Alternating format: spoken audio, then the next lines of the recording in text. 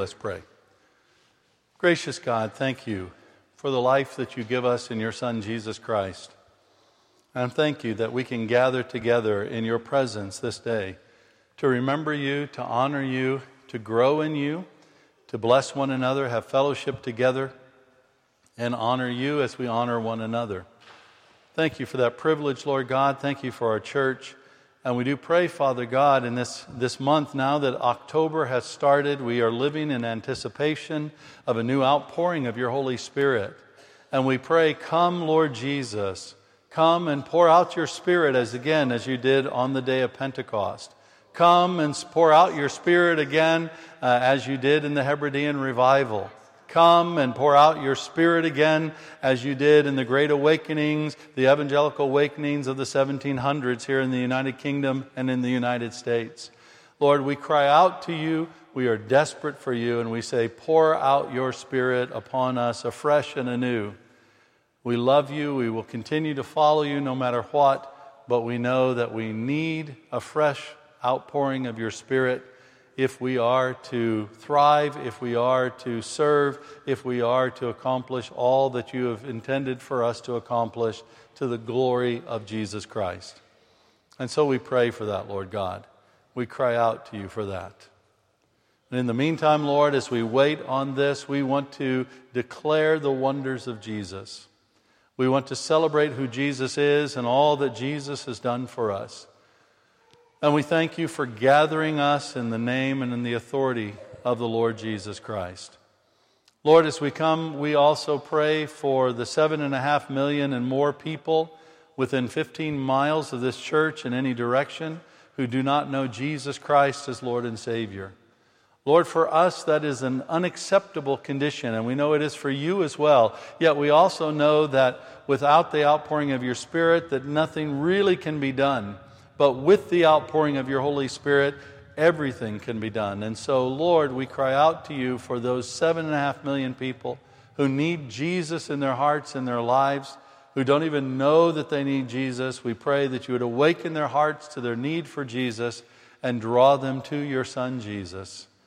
And help your church all around this city be ready to receive new believers in Jesus Christ. From large churches to small churches. Let us all be ready to receive them and disciple them in your kingdom, not in denominations and not in religion, but into your kingdom. Now, Father, as we go to your word, I pray that you'd open it up to us, that we can read it and understand it and apply it and live it to the glory and honor of Jesus. And I pray, Father God, that your Holy Spirit would rest on me to bring your word to your people today, boldly and faithfully, through Jesus Christ our Lord. Amen. Amen. In 1 Peter chapter 2, we're just going to read verses 9 and 10. Peter writes this, "But you are a chosen race, a royal priesthood, a holy nation, a people for his own possession, that you may proclaim the excellencies of him who called you out of darkness into his marvelous light. Once you were not a people, but now you are God's people. Once you had not received mercy, but now you have received mercy." And then to 1 John, the first chapter, verses that I quote very, very often.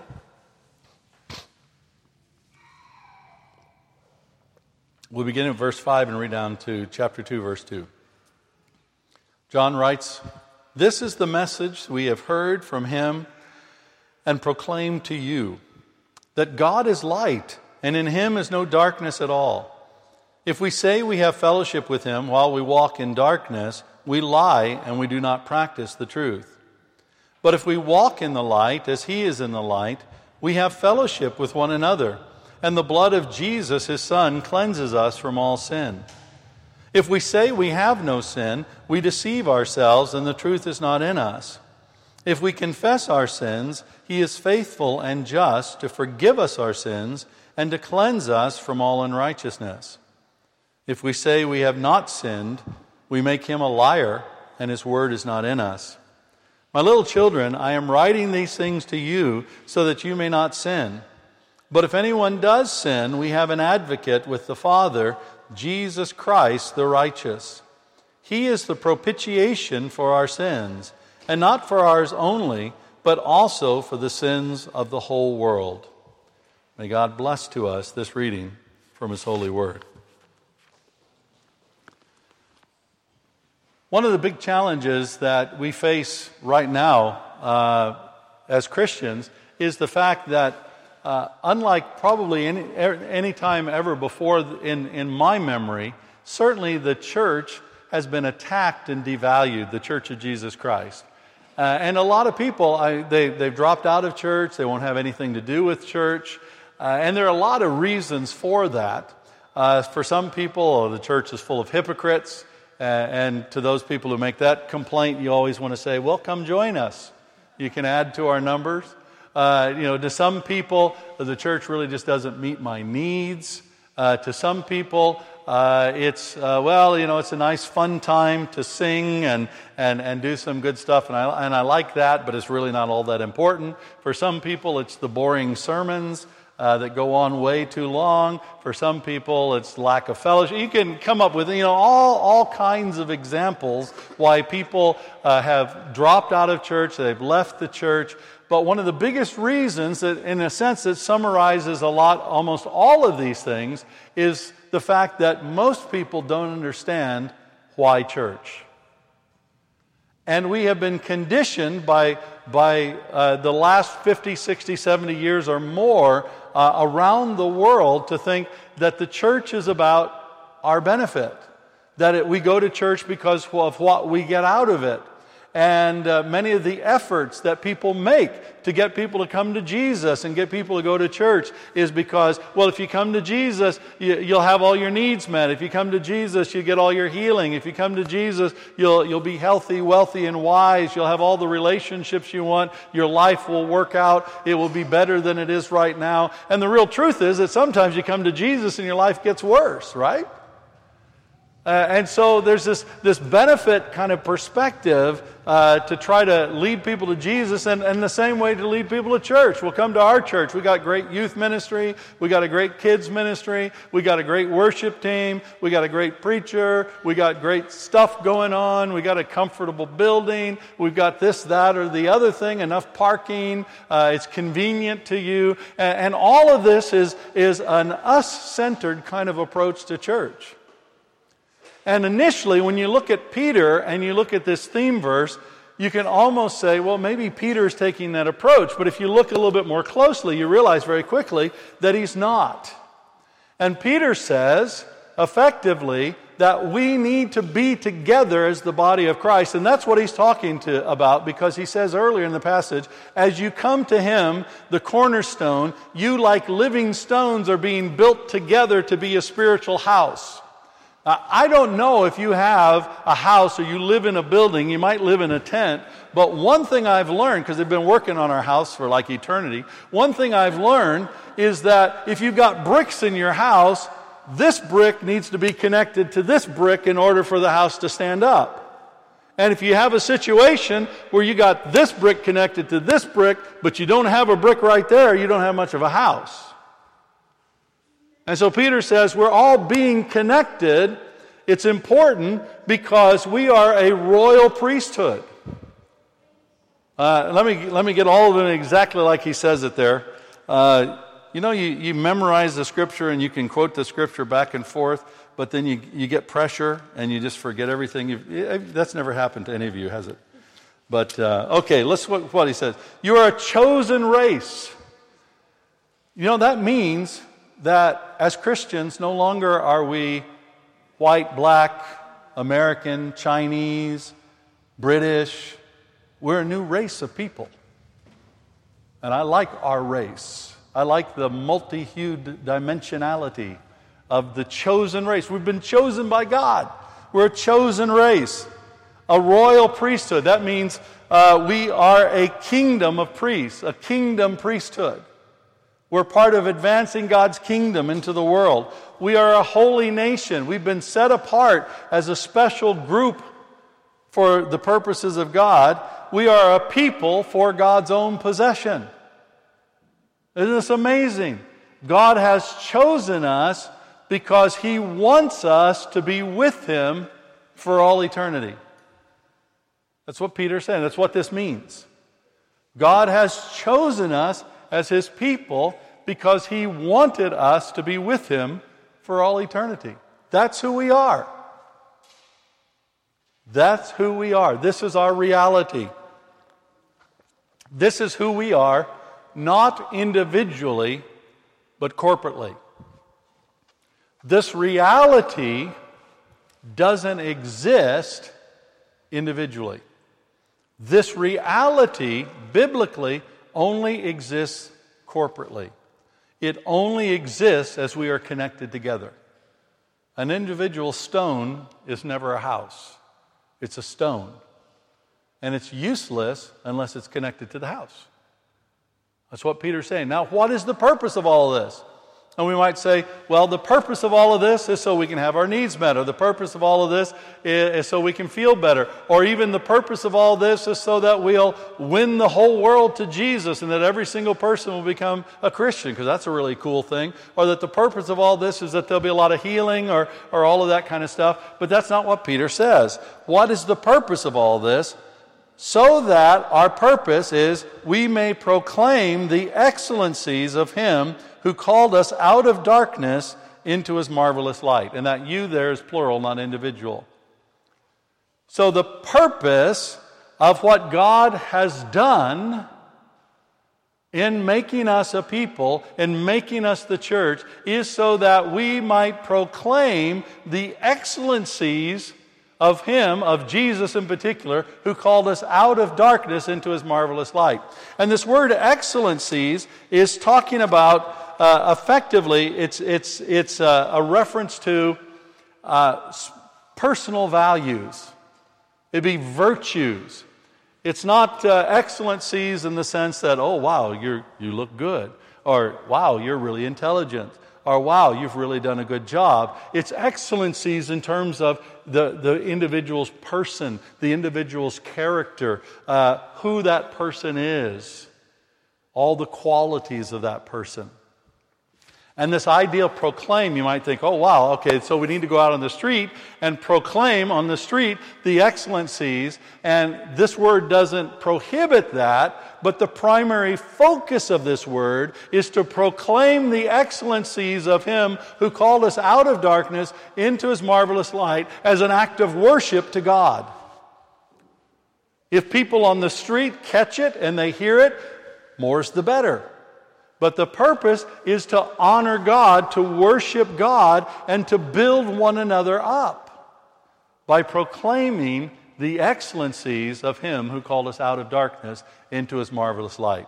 And so for the next number of weeks, what we're going to be doing, what I'm going to be doing in terms of the sermon, is proclaiming the excellencies of Christ. That's the foundation. We're proclaiming the excellencies of Christ. We're going to celebrate who Jesus is and perhaps have some suggestions about what that means for us in the way that we live and how, in light of who Jesus is, how do we proclaim those excellencies? But that is our focus. And I wanted to lay that foundation. And today we're going to proclaim Christ the righteous. Christ the righteous. In order to do that, we need to understand sin. It is my conviction that most people do not really understand how bad sin is.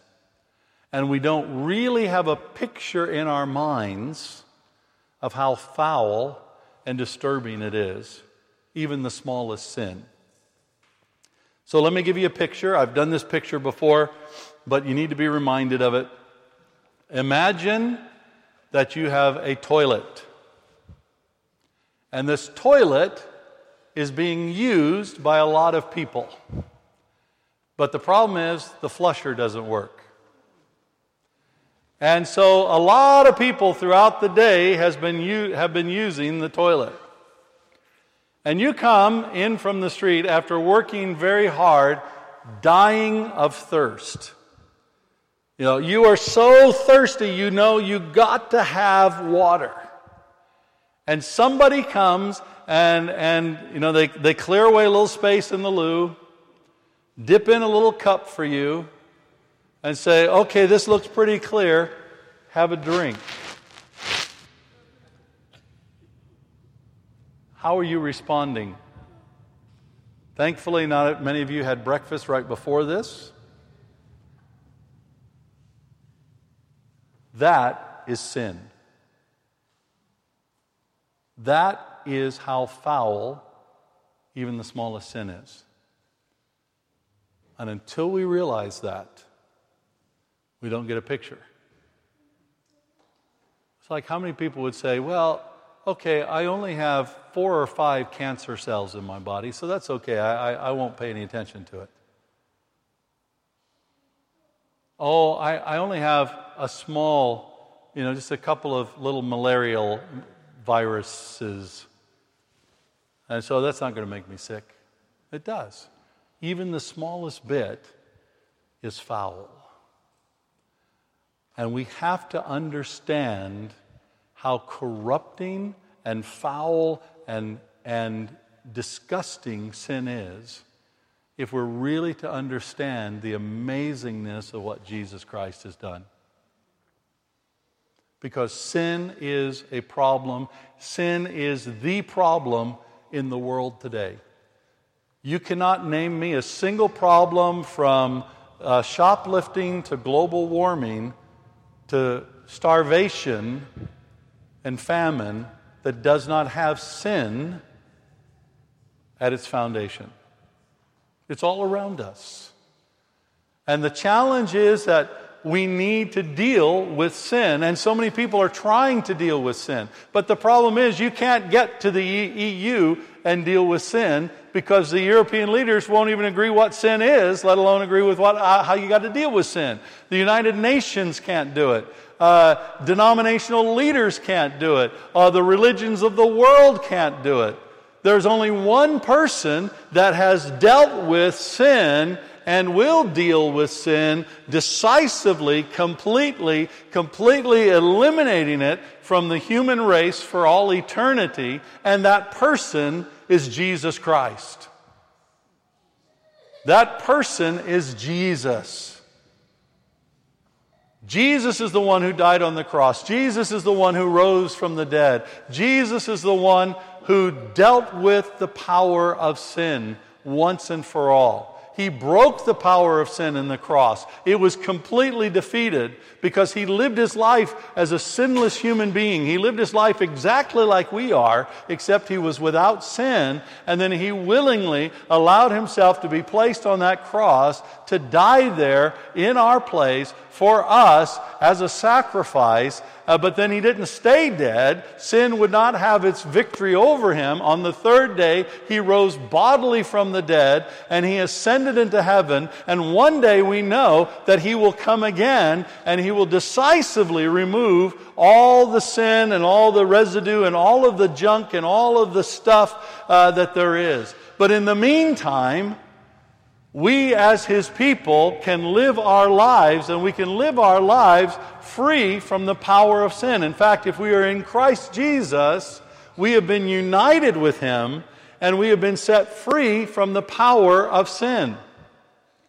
The problem is, many times we don't live it. Many times we don't realize it. And John is looking at this, and he says, well, this is the case. He understands. He says, if you say that you don't have sin, if you say you never make a mistake, if you say you've reached sinless perfection, then you're wrong. And if you really try to push this, you're a liar. You're a liar. Because we all mess up because sin is still in the world. And as long as sin is in the world, even if we've overcome the power of sin in Jesus Christ, we will still deal with the issue of sin all around us. And we do. I mean, that's self-evident. And then John goes on to say, and as well, if you are walking in sin, which means if you are intentionally continuing to sin. Do you know that you don't walk unless there's some intentionality to it? My body just doesn't start doing this and then this. That doesn't happen. My brain has to tell my body, walk. And then I have a choice to make whether or not I keep walking or whether or not I stop. It happens. It happens all the time. That's what we do. And John says, if you keep on walking in sin, in other words, if you keep on trying to sin and doing sin and committing sin, then don't fool yourself, you're not a Christian. Don't fool yourself, you've not been redeemed. Don't deceive yourself. So he says, you can't say you're without sin, and at the same time, if you say you're a Christian, you cannot keep walking in sin. So what do? I mean, how can we deal with this? We deal with this in the same way we got our salvation in the first place, through Jesus Christ. And we deal with this because of the excellencies of Christ.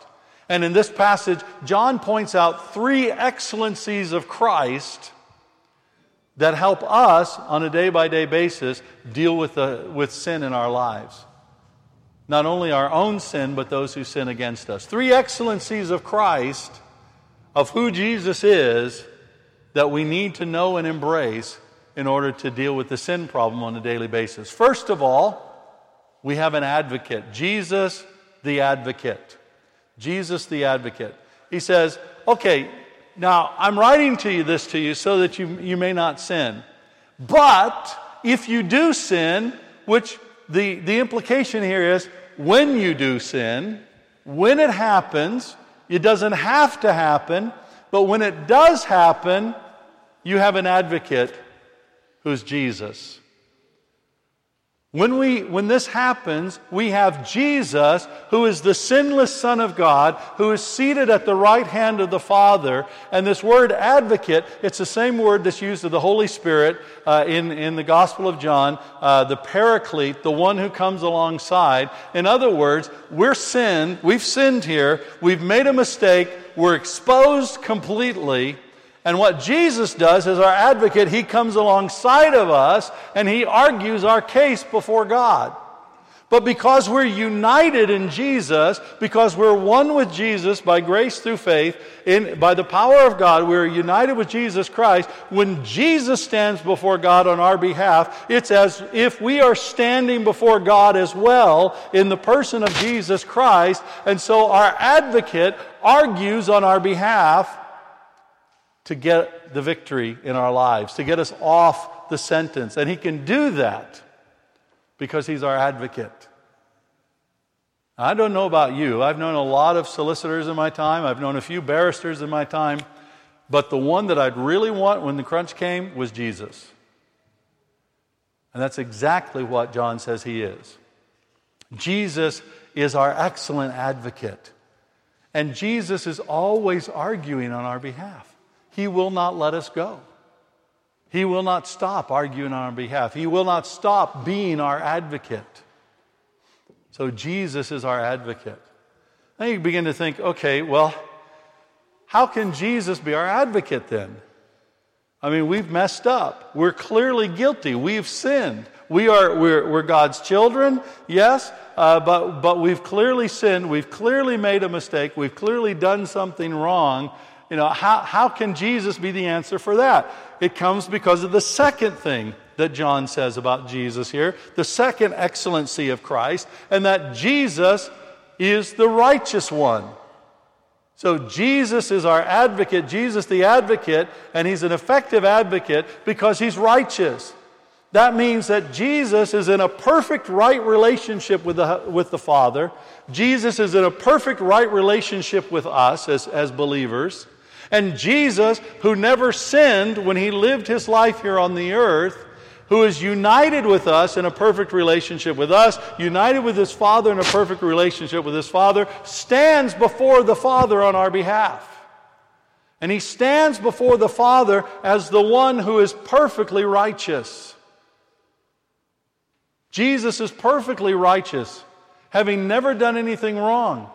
But He's united Himself with our humanity. And so He stands before the Father and says, Father, I'm their advocate, and I stand before you, and I have chosen to put myself in their place. And I have chosen to take every punishment that they might have deserved because of the foulness of their sin. Now, sometimes for people today, the idea of punishment gets a little offensive, and that's because they don't understand sin. So just go back to the first illustration if you need to understand that. So I've taken all their punishment, I've done all the stuff, I've cleaned everything up, and so I'm arguing on their behalf, and I am there as their advocate. So Jesus is not only our advocate, but He is the righteous advocate. He is the righteous one who stands alongside of us before the Father. And then Jesus, John says, one other thing, Jesus is the propitiation for our sins. Isn't that a great word? Everybody say propitiation. Now, how many times have you said that in your life? Probably for most of you, you say, well, that's one.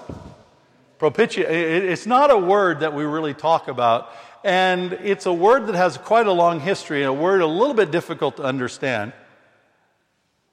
But in the Greek, it's the same word. The root of this word is the word which we get the English word hilarious, which that sounds kind of strange, but it's the same root, hilarious. And propitiation is a verb for a form of hilarious. Now, propitiation over time took on the meaning in both secular Greek as well as in Jewish history, later Jewish history, and then certainly in Christian history, of being a gift that makes the gods happy. That was how the Greeks would understand it.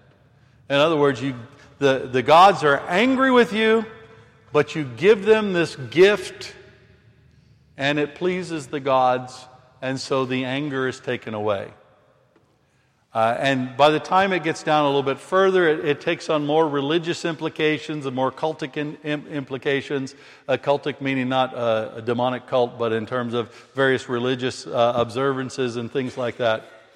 But ultimately, what this means is that Jesus is the one who on our behalf pleases God even in the midst of our sinfulness.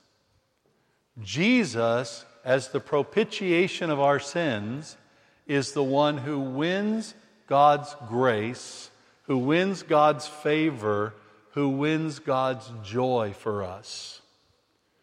Now, the picture here is not of a Jesus who is satisfying an angry God. And if we go down that path, we're actually distorting the implications of what John is saying here. John is saying that God is both the source of the gift as well as the giver of the gift. So this came from God in terms of His Son Jesus, and it wasn't God saying, well, Son, get down there, I want to beat you on behalf of these stupid humans.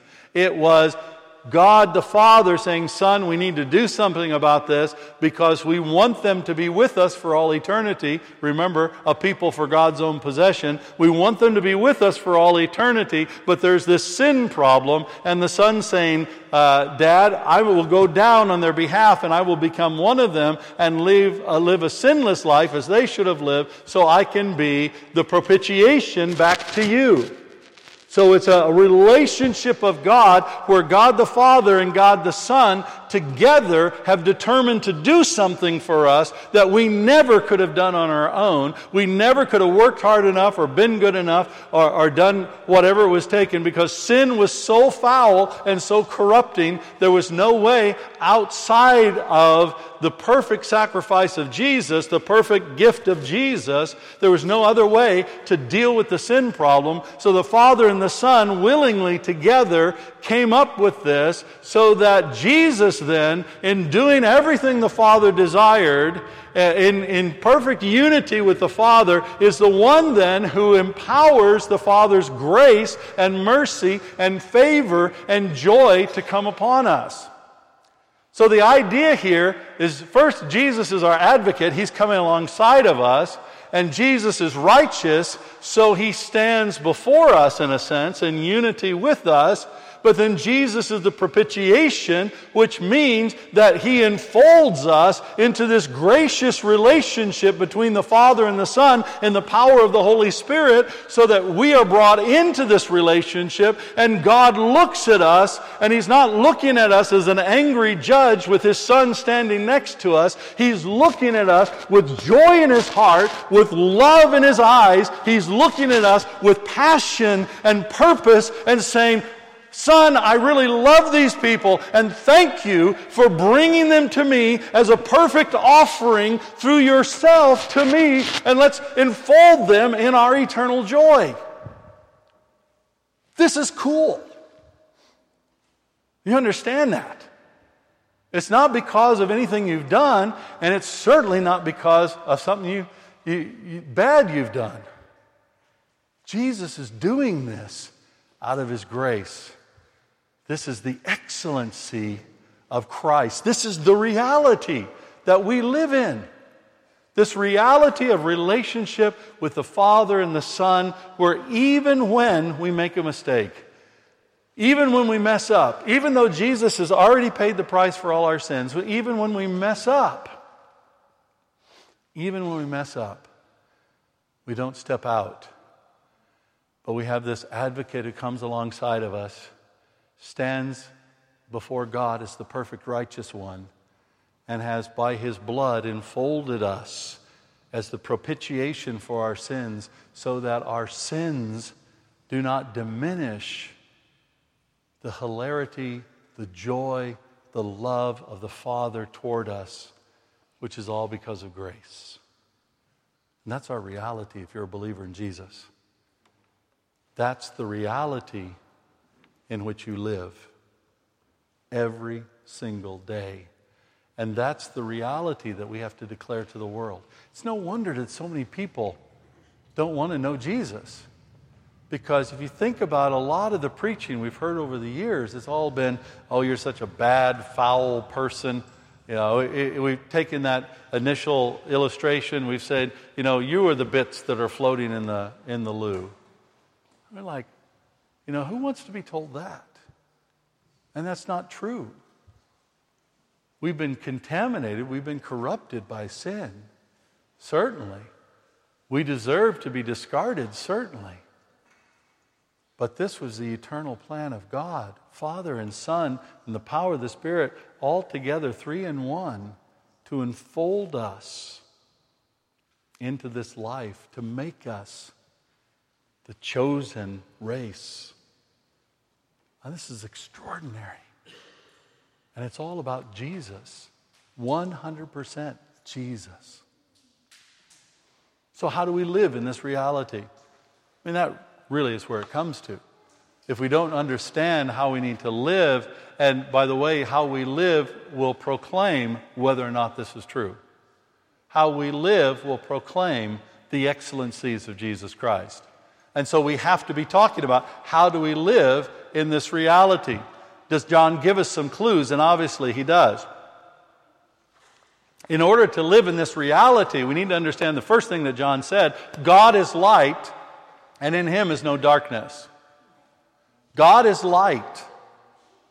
He is not a ball of anger. He is not a dark mass of wrath. God is light, and there's no darkness in Him.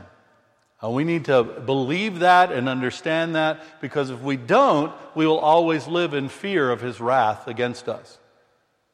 Again, saying all this does not diminish the power of sin. Sin is very, very important to God, obviously. Obviously. So that's the key. We've got to remember God is light. Second thing, John tells us here that we need to walk in the light as He is in the light. We need to walk in the light. We spend too much time covering over our sin. We spend too much time trying to hide ourselves, thinking that if people really knew how broken I was, if people really knew how messed up I was, then they'd turn away. And sometimes they do, frankly. But most of the time, people are turned off by Christians because they're not real, not because they struggle. Most of the time, people are turned off by Christians who say, how you doing today? Oh, I'm just happy. I'm blessed. Thank you, Jesus. I'm going from mountaintop to mountaintop to mountaintop to mountaintop. Hallelujah. My life is better today than it was yesterday. I'm feeling happier today. I'm feeling healthier today. Everything is perfect in my life. Hallelujah. Praise Jesus. And people say, that's not real. It's not real. That's not, we might think we go from mountaintop to mountaintop, and sometimes we do, but there's valleys that goes there. There's struggles. There's some days when I don't feel like a child of God, but it doesn't change the reality of who I am.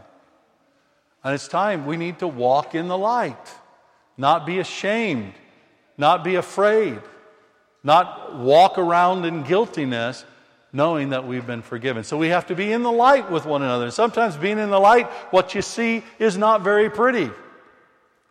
Sometimes it's easier to be in the dark, because if you're in the dark, you don't see how gray my hair is. If we're in the dark, you don't know where that bad breath smell is actually coming from. If you're in the dark, there's so many things we hide. But the reality of life is living life in the light. And we must live that light in the light, live that life in the light in fellowship with one another and in fellowship with God. You do not have fellowship with God without fellowship with God's people. You don't. That is not a biblical reality. There is no way to argue that from the Scripture. You have to be in fellowship with God's people. And find people to be in fellowship with. Do what you need to do, but you got to be in fellowship with God's people, because that's essential for living in the light. Be an authentic person in fellowship with other people. All of that's background. Then we need to confess our sins. When we mess up, when we sin, we need to confess. Sometimes it's helpful to confess to one another. That can be a real blessing. There have been many times when I've had to say to a brother in Christ, oh, I'm really struggling in this. Would you pray for me? It's been a great blessing in my life. Most of the time when I sin, I just need to confess to the Lord. Now, confess means that you agree with God that what God says about what you've done is true. A lot of times we confess like, oh God, I'm sorry for getting really, really angry with Elsie. I haven't picked on you forever, so I'm sorry about getting really, really angry with Elsie, but she made me mad. That's not confession, that's justification. You've got somebody who justifies you, and that's Jesus. And if you try to justify yourself, none of this works. So we confess our sins. We confess our sins. And as we confess our sins, we understand, we believe, we receive that Jesus is faithful and just to forgive us, and not only forgive us, release us from our sin, but also to cleanse us from all unrighteousness. That means that Jesus takes all the foulness of sin that was in us at the point that we sin, and He washes it away completely. And when Jesus washes away sin, the implication of the passage of what John's saying is that Jesus washes away not only the consequences of our own sin, but actually the consequences of other people's sin against us. So if other people have sinned against you and you've been carrying that around, one of the best ways to deal with that is actually confessing your own sins to God and receiving the cleansing of Jesus, because when Jesus cleanses you by His blood, He washes you. He takes that away spiritually. He takes that away and not only neutralizes that, but also neutralizes what other people have done. The other people's sin against you. But it's key that we have to receive this and believe it, because it's absolutely true. And if you don't receive the cleansing and you don't believe the cleansing, then you won't experience the cleansing. And this is not a case of positive thinking. It's a case of saying, okay, God, I believe your word says this is true, and this is what I'm going to do. And as we live in that reality, walking in the light, living in the light, fellowshipping with one another, confessing our sins, and receiving the cleansing of Jesus by the power of the Holy Spirit in our lives on a day-by-day basis, we are living in a way that proclaims the excellencies of Jesus. And that's truly extraordinary. And that's what we do when we celebrate the Lord's Supper. In coming to this table, it's all about Jesus. It's all about His wonder. It's all about His excellencies. As we eat the bread, we're eating his body, all that he did for us in his body broken on the cross. As we drink the cup, we're drinking that blood, all that he's done in pouring out his life on the cross for us. And it reminds us that Jesus is our advocate. Jesus is the righteous one. Jesus is the propitiation for our sins, and allows us to celebrate this reality together. So let's pray. Father God, thank you so much for the wonders and excellencies of our Lord and Savior Jesus Christ. Jesus, thank you that you are our advocate. Thank you. Thank you that you are the righteous one. Thank you. Thank you that you are the propitiation for our sins. We love you and we praise you. We pray now that you'd bless this bread and this cup, that they would be for us the body and blood of our Lord